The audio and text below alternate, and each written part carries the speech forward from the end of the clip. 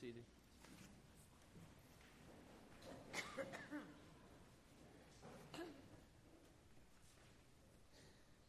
I want to invite you to turn with me in your Bibles today to Acts chapter 9.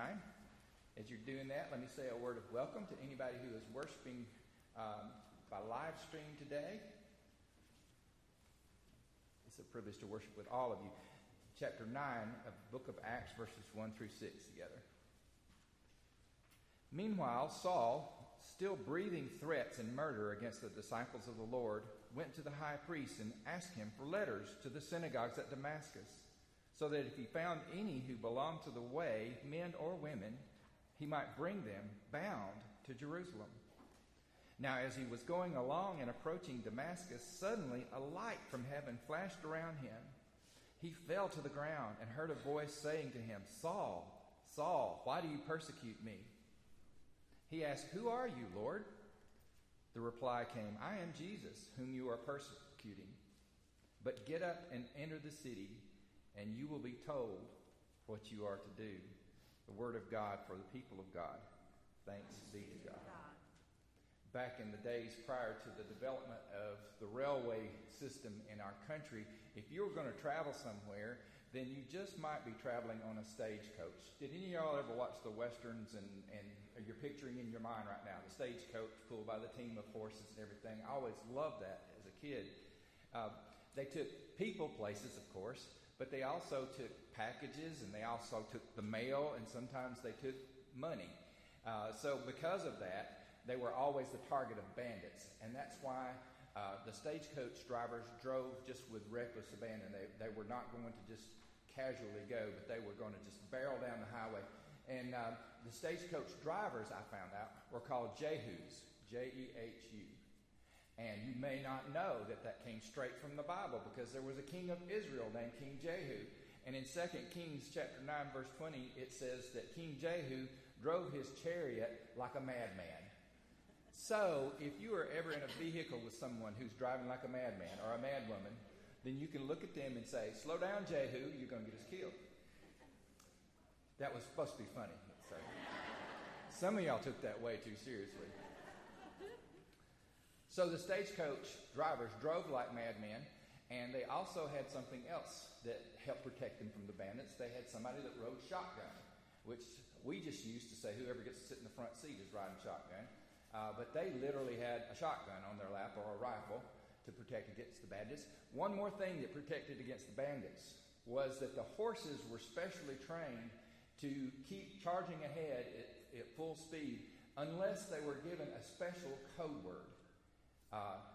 You could pull on the reins, whatever, the horses were still going to keep going unless only the driver knew the code word. And it was not a code word like "whoa, horsey" or something like that. Did you see the movie The Night at the Museum? They had a code word. It was Dakota. That was made the horses stop, okay? But unless they heard the code word, it was full speed ahead. That's what I think about when I think of Paul. He wasn't riding in a stagecoach, but he was just driving as hard as he could go. He just going and on a mission, and he was going at it so fiercely it was as if he were driving like a madman.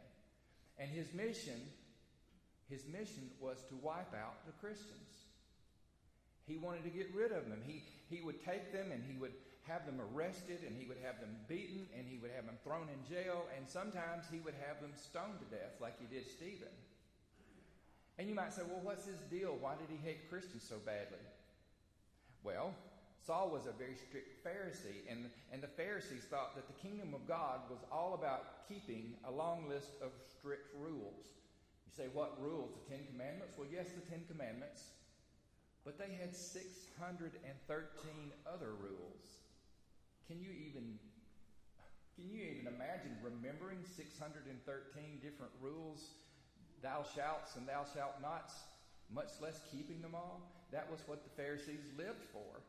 They thought that the kingdom of God was just about those rules. And so one of these rules, according to Deuteronomy 21, was that anyone who was hung on a tree or crucified was considered cursed by God. And yet you have this group of Christians who come and say that the very Messiah himself was hung on a tree. And then they said that Jesus, this Messiah, was the fulfillment of all of the law. And so now, no more keeping those 613 rules. And if the rules are the one thing that you think is the whole point, and someone comes along and changes that, well, that was just too much for Saul. And Saul was not the kind of guy that was just going to sit around and let that happen. He was going to do his very best to just wipe this group out, because in his mind they had it all wrong. And so just picture in your mind this man who is passionate about what he's doing. He's breathing out murderous threats. He's barreling down the road on foot, determined to do his mission. He's in control, just full speed ahead.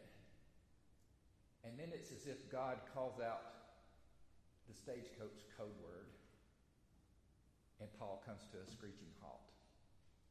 He's struck by a blinding light. So why in the world would God do something like this? Why would God strike Saul down on the road to Damascus? I have a few things in mind. I think God liked Saul's passion. He just didn't like Saul's direction. Because Saul had a lot to offer. Saul was born in Tarsus, a great cosmopolitan city, so he had a cultural advantage. His father was wealthy. He was highly educated. He was also a Roman citizen in addition to being a Pharisee. He was trained by the world-famous Rabbi Gamaliel. He was fluent in Greek and Hebrew and Aramaic. He knew how to debate. He knew how to get his point across. He knew how to influence people. And on top of all of this, he was driven in a way that he could not be satisfied just watching from the sidelines. He wanted to make things happen. He wanted to fight the good fight with all of his might. He was just fighting for the wrong side. And God wanted him to use all of his gifts and all of his passion, but just to head God's way. So why did God strike Saul down? I think God needed Saul to listen, and maybe this was the only way he could get his attention. And you say, well, that's kind of drastic, isn't it? Couldn't he have gotten his attention some other way?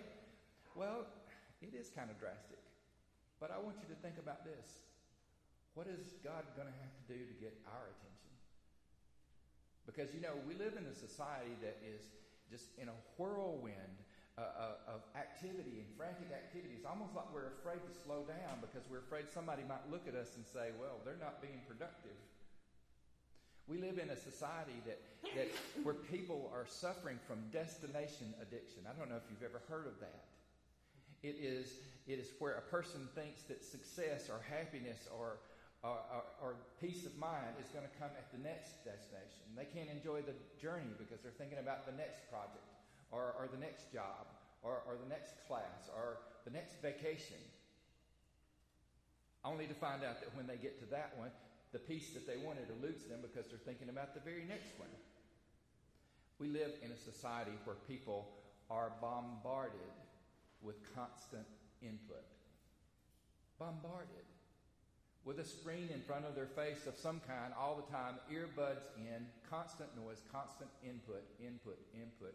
No quiet time, no space, no margins. No wonder we can't hear God. So, I want you to take a moment right now. I'm going to ask you to close your eyes and bow your heads and just be quiet for a moment. Will you do that? Just close your eyes, bow your heads.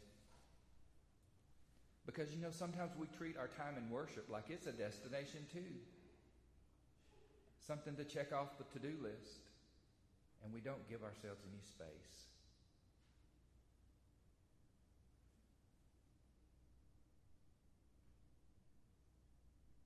Is God whispering the stop and listen code word in your spirit right now?